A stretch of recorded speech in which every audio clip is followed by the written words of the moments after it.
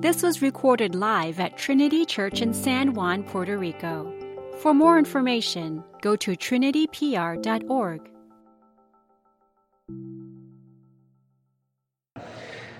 Good morning, guys. My name is Jeff Heiser. I'm one of the pastors here at Trinity. It's so good to be worshiping with you guys today. We've had quite a week, haven't we?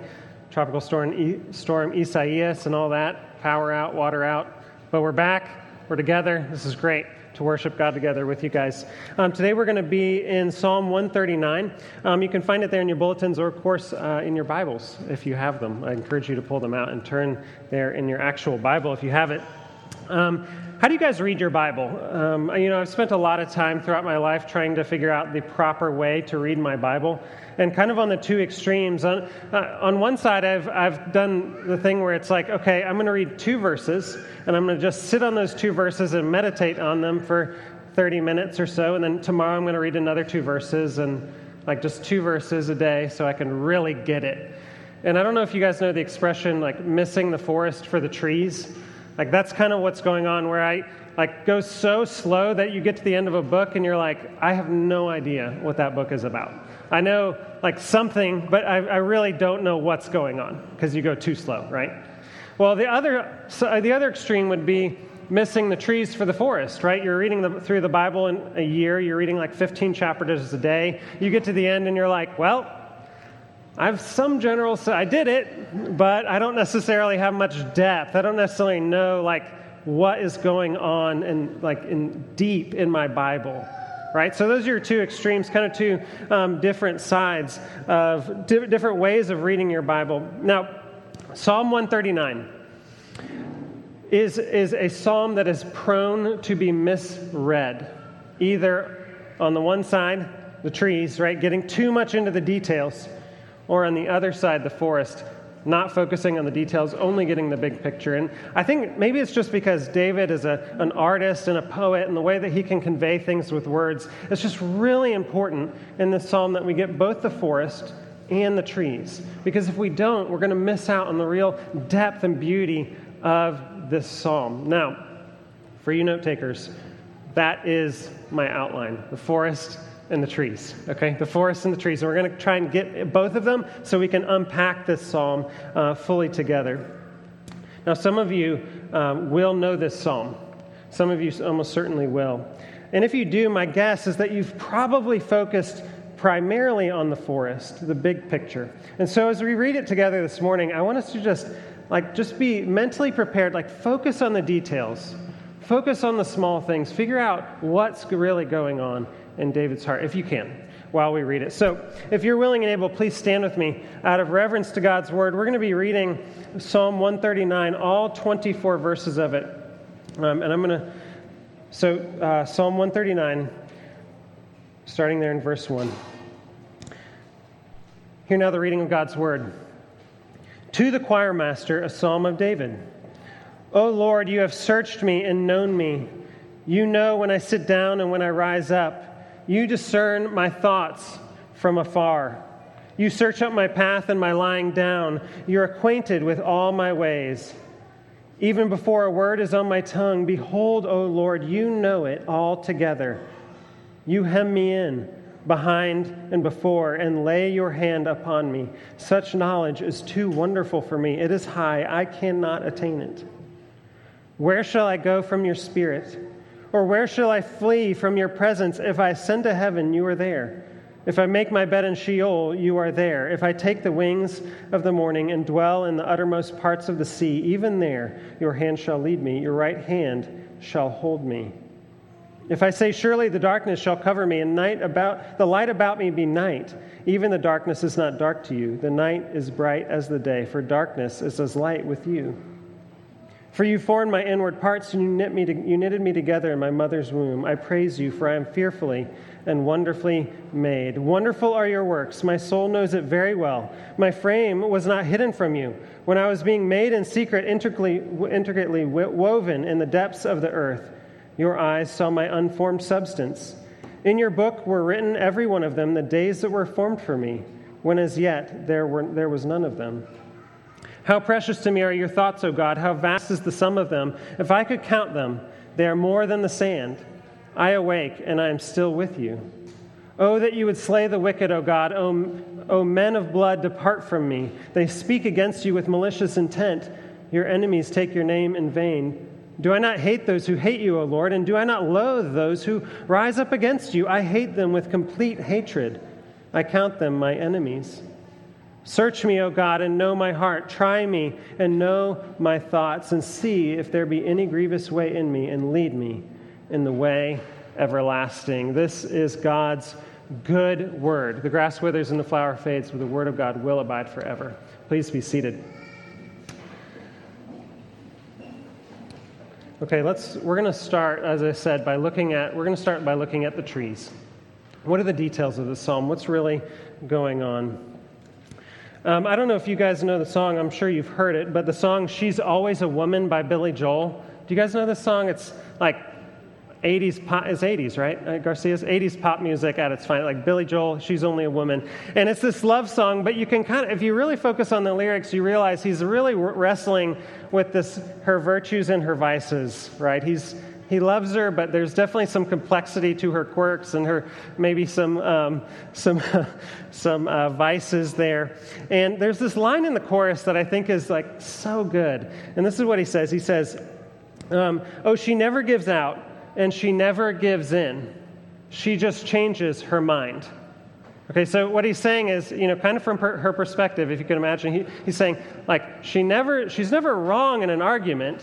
There's just times where she comes to the end of an argument and she changes her mind. But she wasn't wrong, right?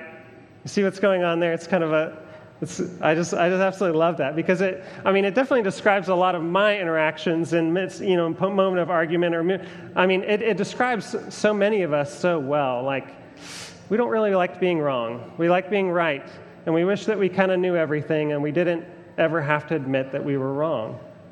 And in fact, even the idea of like, oh, I just changed my mind, that's saying like, oh, actually, I actually continue to know everything, right, as we go. And I don't know, some of us maybe have had friends or maybe fathers that struggled to apologize for things. And like, that's what's going on, is like, we want to know everything, and it kills us to admit that we don't. But the bottom line is, that's impossible. We're human beings. We can't know everything. Of course we can't. But here's the thing. God does. God knows everything. He's everywhere. And he is fully and totally in charge. Okay? Look with me at verse 2 there. It says, speaking about God, you know when I sit down and when I rise up. You discern my thoughts from afar. David is fully just laid bare before God. He's saying, God knows everything on my outside, right? He knows what I do when I sit, when I rise up. But he also knows everything on the inside. You discern my thoughts. Like, you know my like what I'm doing, but also what I'm thinking, my emotions, my desires. You know it all. You know everything about me. That's not all. Look at, turn down to verse 9. It says, if I take the wings of the morning and dwell in the uttermost parts of the sea. The wings of the morning is a poetic expression for like the sun rising up in the east. It's the east, right, where the sun comes up. And then he says, dwell in the uttermost parts of the sea. If you're in Israel, the sea is to the west. So he's saying, if I go all the way to the east, if I go all the way to the west, in verse 8, if I go to heaven, if I go to hell, it doesn't matter. Like, everywhere, God is everywhere. God's presence is everywhere. He doesn't just know everything, he is everywhere. And sometimes we think of God's presence, we say, oh yeah, God's everywhere, and we think of it kind of like air or gas or something like that, right? It's just kind of everywhere. But the word, if you look at verse 7 where it says, where can I flee from your presence? Like, that word presence, the Hebrew word that's used there, if you figured out where else that word is used in the Old Testament, it's most often translated face. So what he's saying is, where can I go from your face? Do you see the connotations there? It's not just that there's like some of God everywhere. It's that there's all of God everywhere. Like the most intense, like his presence is like everywhere. This is not like, oh, God's like in the room, but I can kind of scoot behind him when he's not looking and get away with things. Like, no, God's face is everywhere. You cannot get away from it. He's everywhere fully. Look at verse 13, continuing on. You formed my inward parts. You knit me together in my mother's womb. He's not just everywhere. He's not just in charge. He's not just everywhere. He doesn't just know everything. He is in charge. A commentator talked about these few verses here, starting in verse 13, saying that God is all creative. The inward parts that we're talking about there in verse 13 are referring to David's soul. He's saying, God, you created my soul. And when he talks about being knit together in his mother's womb, he's talking about his body. He's saying, my spirit, my soul, my spirit, my body, everything about me was created fully and totally by you, God. He even says that God has determined the number of days that David will live. There in verse 16, I believe. Do you know what that means? It means that it's not just that God has created you. It's that he determines your history, your story, your life. Like he knows when you'll die to the minute, to the second. He knows everything. Now, is there anything in our world that could be possibly more offensive than to say, like, you have absolutely no ability to create yourself? Because we live in a world where, like, we get our identity through self-creation. We get our identity through, like, sexual expression or social action or our jobs, or, like, we can make ourselves who we want to be, we think, right? And that's why social media is so addicting, because it's this platform that says you can be whoever you want to be. You can create yourself. You can make yourself. You can manicure your identity any way that you want. And David says, absolutely not. God is the only one who creates. God is the only one who determines who you are. God is in charge. Now think about those details for a sec. What David is like, he's reflecting on God's everywhere. He knows everything. He's fully and totally in charge. Reflect on that. Like, you are fully and totally known by God. Like, fully known by God. Fully, everything. He knows absolutely everything. Think about that. If you do, like, it should be a little bit terrifying, a little bit scary to be known that much and that well. And this is why. Francis Schaeffer, he's a thinker and pastor from the 20th century. He used this analogy. He would say, imagine that your whole life you lived with a tape recorder around your neck. And it recorded everything that we said throughout our whole lives. And so it would record every time that we told other people what they ought to do. Right? Every standard that we set, it would record. So if if we're gossiping about someone, they're so, I can't believe how angry they get, or so we're gossiping about people's anger, or whatever it is, all of those standards that we set for other people, that's recorded. And at the end of time, when we're standing there on Judgment Day, God sends an angel over, and he takes the lanyard off your neck, and then he just hits play. And every single standard that we set for other people throughout our lives, that is what God would use to judge us. Now, if you've ever driven on the road, you know that is a terrifying prospect. I mean, we constantly do not live up to the standards that we expect for other people. And what Francis Schaeffer is saying is that you are way worse than you are willing to admit that you are. Like, you are way worse. And guess what? God fully knows it. Look at verse 4.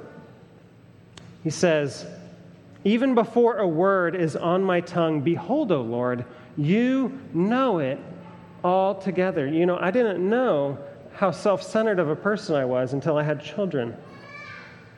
And as I realized, as this like self-centeredness started to come out, I realized, hang on, I have like anger that I didn't realize that I had. Like there will be moments throughout our lives where we say, oh my goodness, I did not know that I had that in me. And God will say, I already knew that. Yes, I know it all. I know everything. Before we realize it, before we realize our issues, He knows. Before anyone else realizes it, He knows. We are fully and totally known by this God whose presence is everywhere. He says, "Oh Lord, you have searched me and known me." Like, there's nothing about us that is not known by God. And when we take an honest look at ourselves, that's a terrifying prospect. And it actually is for David. Like, this is maybe not what we expected when we were first reading this psalm. Look at verse 5. He says, "You hem me in behind and before." You know that feeling? Like, this happens to me if I'm feeling anxious or something. Like, I just have to. Like, there's nothing that will motivate me to like work out during the middle of the day, like anxiety. Like, I just got to get out of the house and move. You know. And David's like, "There's nowhere to go, though. Like, God is everywhere. Like, I can't get away." Or verse 6, he says, "Such knowledge is too wonderful for me." That sounds like a positive, right? But if you get into the Hebrew, what he's saying is, I can't handle it. Like, I can't, like, it's too much for me. That's what he's saying. It's too much for me. And of course, what then is his response? Well, he wants to run away. Verse 7, "Where will I go from your spirit? Where shall I flee from your presence?" But he cannot get away. Because how in the world do you escape an inescapable God? You absolutely cannot. But let's bring this home. What this means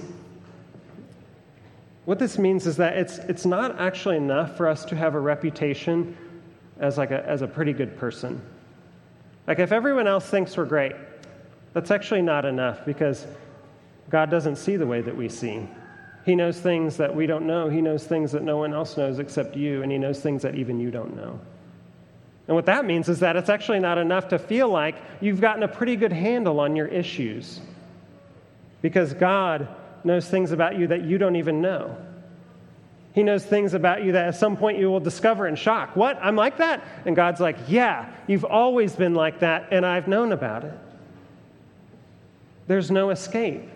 Like, you are fully and totally known by this God. He's everywhere. That should be a little bit unsettling. Should be a little unsettling for all of us, because we all know that there's some darkness in our hearts. Okay, so that's kind of the details. Maybe details that we didn't expect. I mean, I think that when we probably just now, right? We're reading the psalm. We maybe know this psalm, and we're thinking, that is such a positive, encouraging psalm of joy and comfort. It's wonderful. But we get into the details and we realize, hang on, like, there's some hard truths here. But the truth is, it actually is a joyful and comforting psalm. Like, that's the mood of the psalm, right? I mean, even though there's some like hard things, it's like you can't read it without saying, man, wow, like David is clearly enthralled with God. Where does that mood come from, that mood of joy and comfort? Well, one of the things that we see through the psalm is David is kind of on a journey. He's kind of on a journey throughout the psalm, and it's a journey of moving from like fear at being fully known to joy and comfort at being fully known. You see, the only way for the total presence of God to not be absolutely terrifying to us is for us to know and believe that totalizing presence is a presence that is defined by love, primarily by love. And I think that David begins to see that throughout the psalm, and even as he's written this psalm, probably after this kind of journey of experience, he's reflecting and saying, whoa, like actually, God's presence is really comforting to me. And I think it begins there in verse 11 and 12. You see where he says, surely the darkness shall cover me, and the light about me be night. Even the darkness is not dark to you, and the night is bright as the day, for darkness is as light with you. You know, darkness in the Psalms is not usually referring to like the lack of light. It's symbolism. It's symbolism for suffering or pain or depression, like the darkness of life. And David is realizing that in those dark moments, he's saying, wait, God's presence isn't a presence, like it's not vindictive. It's loving. It's a presence of love. It's bringing light to the darkness, relief to the pain. And I mean, it feels kind of like Psalm 23. Even though I walk through the valley of the shadow of death, you are with me. Your rod and your staff, they comfort me, right? This is God's presence is a presence of protection and care and love. David's realizing that although he's fully known by God, he's actually fully loved by God. And thus that full knowledge is not terrifying, it's comforting. And so he writes this psalm that is full of praise. To be fully known and fully loved, is that not actually what we want? Isn't it what we want our friends or our spouses, like just to be able just to be laid bare before them and for them to still love us and accept us? Isn't that what we want, to be fully known and fully loved? And David says, that's who this God is.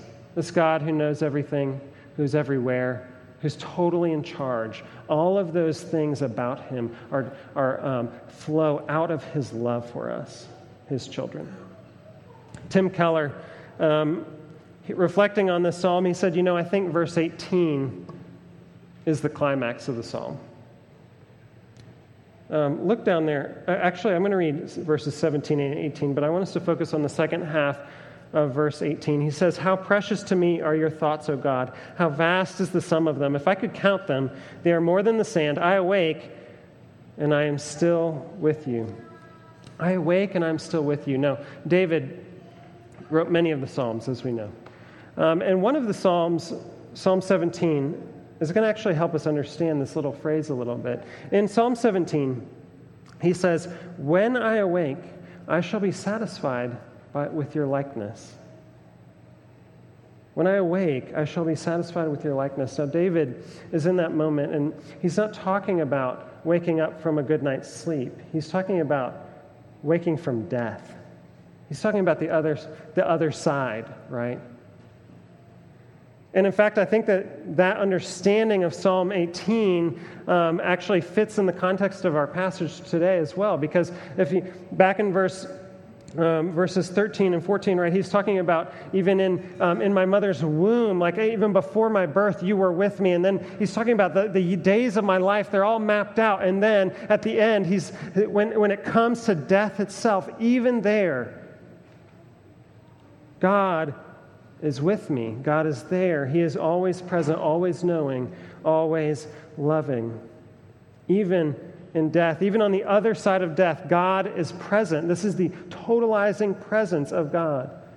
There's this story in Mark chapter 5, and Ronnie actually preached on it this spring. This beautiful story. And it's about a man and his daughter. And his little daughter has gotten sick and has died. And Jesus is on his way to her house, and they receive news that she has died. And Jesus arrives at the house, and he goes up into her room where she's lying there on the bed. And in just this wonderful moment of tenderness, Jesus takes her hand, and he says, "Little girl, get up." And Jesus pulls that little girl out of death back into life. And I think that is what David is capturing in this psalm. He's saying, death is like so lonely, it is so final, right? And yet David says, when I die, It will be God himself who takes my hand and pulls me out of death back into life. That is the presence of a God who knows everything about us and yet fully loves us. That it will be his face who we see. His face is his presence that will be with us even in that moment. That is how David can pray. He can write a psalm of such praise and joy and comfort, even in a truth that is at times a little bit unsettling, because he knows that God, although he knows him, he loves him, and he will be with him. Now, I want to wrap up here, but I don't want to skip over the difficult verses of this psalm, which are particularly verses 19 through 22. I'm not going to read them again, but what's happening there, I'm sure they struck you as we were reading them, because it's a lot of talk about hatred and, blood and these things, and David is like calling down destruction on God's enemies. Now, commentators seem to agree that David this isn't out of a vindictive or spiteful spirit that David is saying these things. It's actually a zeal for God. He's now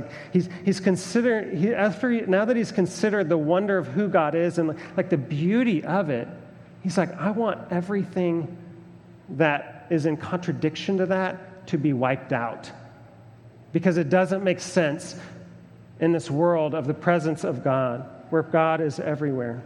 And so he says, God, wipe them out. Now, where's the love in that? Where's the love in God wiping out his enemies? Well, 1,000 years later, David would have a descendant by the name of Jesus Christ who would die on the cross for the enemies of God.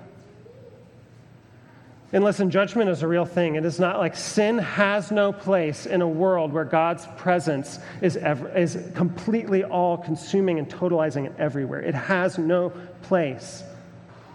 And David is fully justified in calling for God's holy wrath to be just laid on the backs of God's enemies. It's that is a real thing. But in the New Testament, what you have is that Jesus Christ takes God's wrath and he puts it on his own back, so that the enemies of God would not experience that wrath, but would become God's children. Jesus fully knew that he was doing it for people that hated him. Even on the cross, he said, Father, forgive the people that are crucifying me. God, he fully knew who he was doing it for, who he was dying for. He fully knew their character. He knew them. And yet, because he fully loved them so much, he was absolutely and totally willing to do it. You see, Jesus' death, it opens the door. It opens the door for the enemies of God to become his children. So the judgment of God would not fall on them, but that his presence would be not one of terror, but one of joy and comfort and love. Tim Keller, again, he says that about this psalm, he says, there is an edgy comfort in the presence of God for the children of God. Edgy because it's still a little bit unsettling. On this side of the resurrection, God's presence will always be a little bit unsettling because we know who we are. And yet, his presence with his children is one of total knowledge, certainly, but total love as well. And this is where that will lead you. Look at verse 1. He says, "O Lord, you have searched me and known me." Right? He says, hey, God, you've done it. I don't know if I like it, but you've searched me and known me. But then look at verse 23. He says, "Search me, O God, and know my heart." The first is this uncertain acknowledgement. God, you've searched me, and I'm not sure if I like it, but I know you've done it. And the second is a desperate plea in light of what he knows to be true about God. He says, "Lord, take all of me. Lay my heart bare before you. I am yours." And that's where we want to go. And that's where we will go as we lean, as we reflect on what Christ has done for us and who God is and how he treats his children. Amen.